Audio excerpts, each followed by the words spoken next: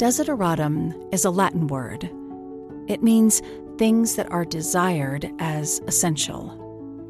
The Desideratum podcast celebrates stories, the art of telling, and the journey of listening, with narrator Teresa Bakken and her author, artist, and wordsmith friends. Episode 21.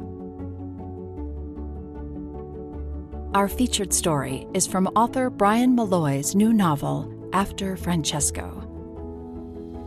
You're going to hear his award-winning, talented narrator, Michael Crouch, read in just a few minutes. But first, Brian tells you how his emotional ride of a story is anchored in personal experiences. In his calm and even voice, he also shares what he was feeling when he wrote the author's note during the pandemic, a very different pandemic than the one he wrote about in the book. That is where we begin. I just wanted to start off by thanking you for writing it. I think it's such an important story to be told and to be talked about. Thank you very much. I appreciate that. Yeah. I want to start with, I think the response of the government at that time is one of the main energies of this book, one of the main points that should be, and it's hard not to compare it to COVID. I know it was released this year, but as you were writing it, was one of the impetuses because you could see this mass response to COVID? Well, I began the book prior to COVID. And as I was going through the final editorial process and writing my author's note, we were in lockdown quarantine. Yeah. And in the author's note at the end of the book, I couldn't help but notice, and a lot of AIDS generation gay men also noticed, the difference in response from one pandemic to the next, depending upon who is the most affected population. So I've done a couple of talks about the book, and for younger people in particular, I just tell them, try to imagine COVID without Donald Trump mentioning it once during the last year of his presidency, or Joe Biden mentioning it at all during the first 4 years of his term. Mm. And imagine that funding for research for COVID doesn't make it through the House Committee Appropriations, and we wait till the next year to take it up. Or imagine that Eddie Murphy is making jokes about old farts dying of COVID, and isn't that funny? Or Rush Limbaugh doing a segment on his radio show announcing who had died of COVID and celebrating that fact. So politically, culturally, it's a very different climate today than it was back in the 1980s. We have made so much progress in terms of equal protections from the Supreme Court, finally, and marriage equality. Yes. And so I don't want to discount the progress that has been made, but I think it is worthwhile to look at things like AIDS and look at the government response based on who is affected. Disasters. Yes, it's an interesting lens and it's an interesting comparative, and to be able to hold those two things, in the same light and look at exactly what you said, like not even being mentioned, being mocked, being almost victims. I remember hearing when innocent people were being affected by AIDS. I remember that phrase, and it had to do with blood transfusions. And suddenly it was more, it was getting more attention. And the idea that there was something other than an innocent victim ever, right? Right. In the grand scheme of things, there's ever been an epidemic that hasn't been moralized to some degree. And this goes beyond AIDS. If you go back to the Black Death, the Catholic Church blamed it on the sin of pride. That was the cause of the spread. And in terms of AIDS in the 80s, a lot of attention was given to HIV-infected infants and also people who, through transfusions, as you pointed out, were infected, hemophiliacs, and Ryan White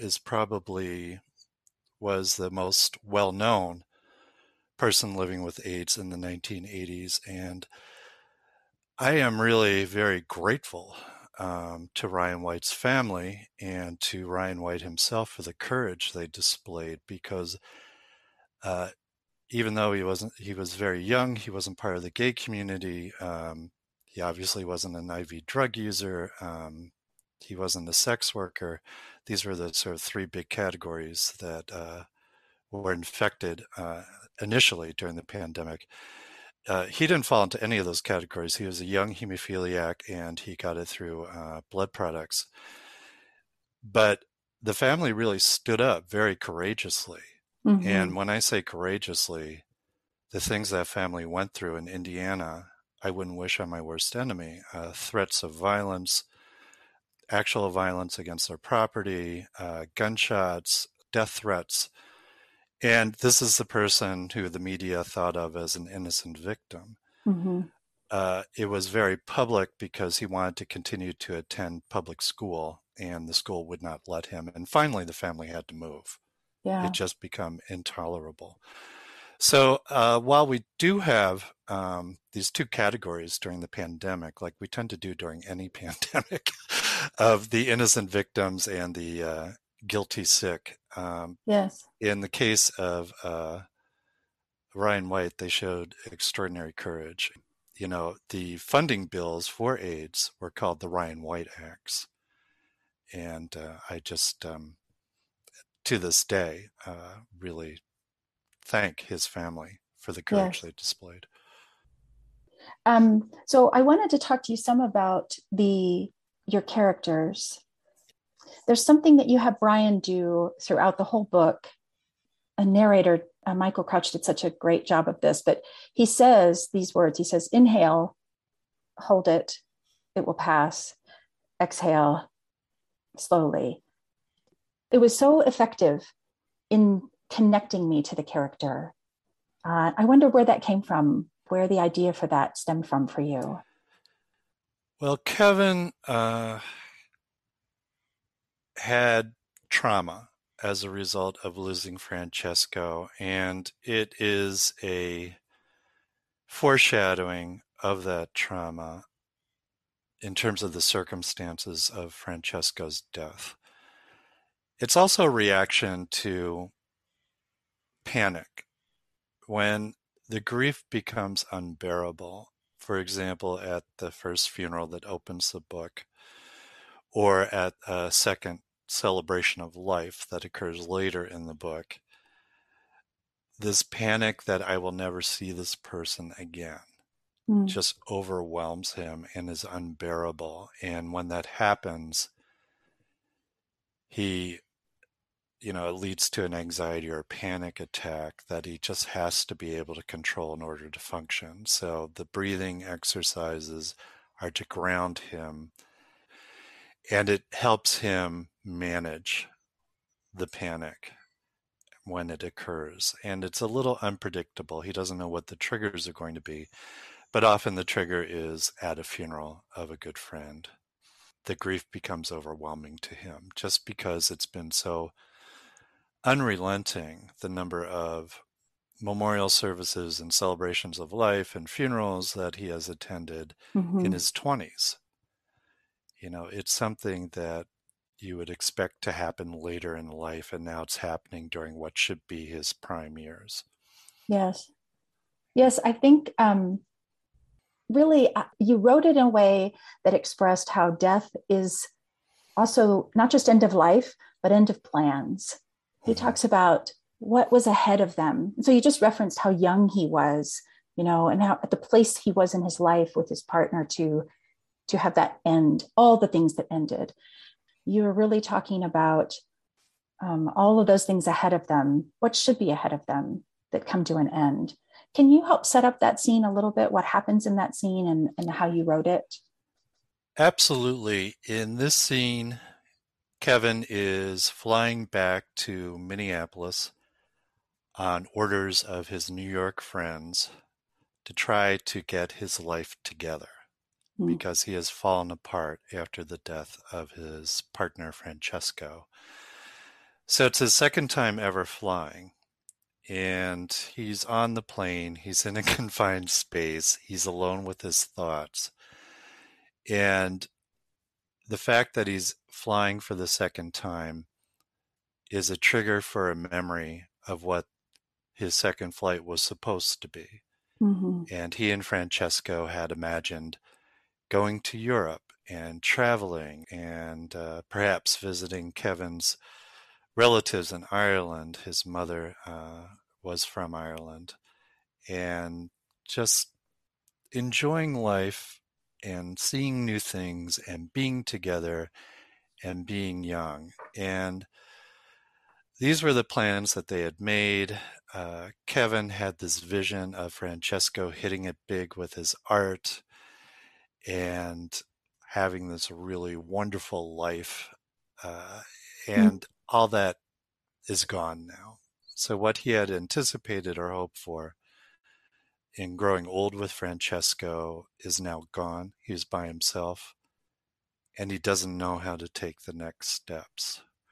And I thought I'd throw in a little bit of irony in the scene when the Time magazine that's handed out says, Americans are living longer and loving it more. And it's just this contrast between his experience in his 20s and the public neglect of what this pandemic is doing to his group. So I put that in as a contrast as well, because people just experience life so differently in the 1980s, depending on who they were. Yes. Kevin, I think about, in terms of Kevin's grief, I also thought about my own mother's grief. We lost my father very young. He was only in his 40s, and I was 15 when he died, and it was after a very long illness. And just witnessing what she went through, and the support group she went to called To Live Again, which was for Catholic widows and widowers. And I wanted to put Kevin's grief in the context of, here's this person you love most in the world, and now they're gone. And now what do you do? Mm-hmm. You still have the majority of your life ahead of you, if you're lucky. How are you going to live that life? Mm-hmm. And that's what Kevin doesn't know the answer to at this point. Yeah. Let's pause in our conversation with Brian right there and listen to our featured excerpt from the audiobook, which was written, as you just heard, with the clarity of personal experience. This is After Francesco, written by Brian Malloy, narrated by Michael Crouch. It's my second time flying. The other time was when I spent all the money I made from my after-school job bagging groceries at Red Owl, along with the money Dad gave me after Mom died, then bought a one-way ticket to New York. It was the fall of 1979, and I couldn't afford to go to General College at the U anymore. No, scratch that. I could have taken out loans, but college really wasn't my thing. And by that time, Dad had disappeared, so it didn't matter as much if I fulfilled his dream of being the first Doyle man to go to college. I was tired of the remedial courses and the no-credit prep classes I had to take because I was a giant burnout in high school who lived for keggers. But mostly I dropped out because I wanted to get laid so bad I thought I'd lose my mind. Makes sense. They say guys peak sexually at 19. And there I was on the summit all by myself. I was terrified to get laid in Minneapolis in case somebody found out. Was not ready for that. I had always been an alpha. And once they find out you're gay, you're not an alpha. You're a joke. I'm in the smoking section because I wanted an aisle seat, and the ticket guy at the gate said that this was all that was left. The guy next to me by the window keeps lighting up. He told me he's an ex-Army Ranger and that the only thing in life that scares him is flying. He said he wished he was more like me. It didn't seem to bother me at all. I said it doesn't bother me because I don't give a shit if the plane lands in Minneapolis or Lake Michigan. He's not saying anything now.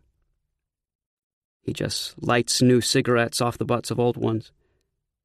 He scowls at me every few minutes, like I've put a curse on our flight. His face tells me that if we do end up at the bottom of Lake Michigan, it will be all my fault. When he closes his eyes, he looks like he's praying. I close my own eyes and breathe in his smoke. This wasn't supposed to be my second time flying. Francesco always dreamt that we'd fly to Italy to explore his roots.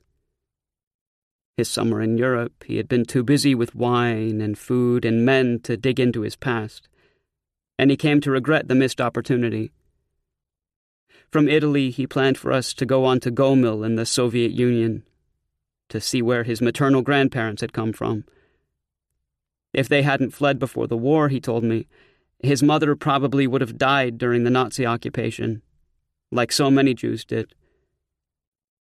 It made him think about how a chain of events makes us who we are today. How his grandparents leaving Russia meant that we could meet and fall in love. He imagined we could stretch out the trip, maybe even stay on a year or more, while he sold sketches to tourists on the left bank and I worked an under-the-table job as a waiter or bartender in some little Parisian cafe. I'd steal food to bring home to our candlelit squat just off the Seine. He wanted us to visit Ireland, too, since my mother was from Westport. Maybe my grandmother, or some aunts and uncles I'd never met, could put us up for a while. I tried to imagine a gay couple in County Mayo and couldn't do it. But he could. He made everything seem easy. A trip to Europe or a walk around the block, they were the same thing. He was open and unafraid of whatever may come next. Until AIDS came next. He was enough for me. In fact, he was all I had ever wanted. I told him that, and I'm glad I did. There's a lot I can reproach myself for, and one thing I'll never be able to forgive myself for. But not telling Francesco I loved him enough isn't on the list. I told him every day. So if this plane goes down, that won't be one of my regrets. I have to say that even now, even after all the time I've spent reliving our life together, I'm still not sure what I was to him. Somebody to take care of. He did want kids, and I've been told more than once that I act like one. Francesco saw me differently, though. He said deep down I had a good heart. I just needed to make it beat loud enough so other people could hear it, the way he could. He was kind. I loved that about him, his kindness. Even when it would occasionally piss me off.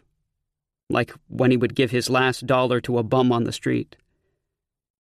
But then AIDS took his kindness away from him, along with everything else that made him who he was. He's buried at Holy Sepulchre in Philly. I rode with his parents in the limo. His brothers and their wives and kids followed in their own cars. His parents are good people. They tried for his sake. The driver made some comment about how you can tell the Irish section from the Italian section because your Italians love their mausoleums. As we drove away from Francesco's plot, I felt myself suffocating. It was the worst kind of betrayal to leave him there all by himself, locked tight in a box. I screamed at the driver to turn around, go back, because my Francesco was alone and scared and couldn't breathe, and I could see him claustrophobic and struggling. Francesco's mother gave me one of her Valiums. I cough from the smoke, and a stewardess offers me a new Time magazine. On the cover is an old man and woman in sweatsuits, beaming. And now for the fun years. Americans are living longer and enjoying it more. The stewardess comes back, asks me if I want to switch to non-smoking, since she hasn't noticed me light up. She has an aisle seat set aside for me if I want it. When I get situated, she whispers so the other passengers won't hear. Would you like a beer or some wine? I consider it. She repeats herself, thinking I hadn't heard. I tell her, just a pop, please. She pats my head. Coming right up. The older woman in this window seat is reading a thick paperback and not talking to me, which is how I like it. We don't fall into the lake. We land, and the chain-smoking ex-Army Ranger looks like he's gloating as we pass through the jetway, like he prayed us back down to Earth safely. I make my way out of the gate, still reeking of his Barclays.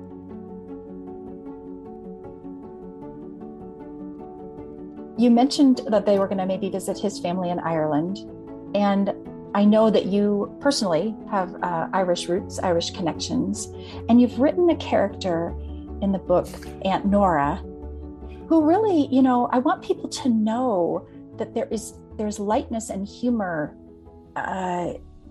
sometimes irreverent humor, but there is you write, especially I think the interactions with this character and Kevin, in a very loving way, a very understanding way, even though they come from very different places and different backgrounds, I guess.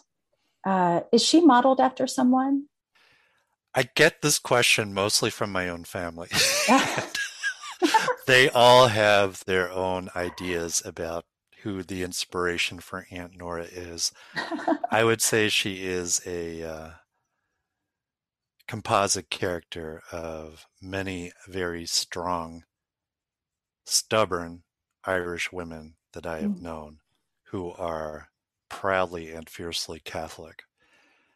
And in depicting her character, I just wanted to focus on how strong she is, how she's able to handle whatever life throws her way, how straightforward she is in her advice to Kevin or her admonishments to Kevin, but also how caring she is. Yes. That family is family, and it doesn't matter if you're gay. It doesn't matter if your partner died of AIDS. Family's family, and you stick with your family. In writing after Francesco, as you pointed out, there's humor and there's jokes throughout the work, and my goal is to write a piece that had emotional range. And when I teach creative writing, I tell writers that, when tragedy strikes, I'm more likely to feel it if I've also laughed with those characters. And life is this continuum of, we have our high points, our low points, we have our joys, we have our sorrows. And I would like to see that reflected more in contemporary literary fiction. Often it is one note, which is sad. And I wanted to give readers more of an emotional ride of joy and fun, but also tragedy, and at the end of the day, hope.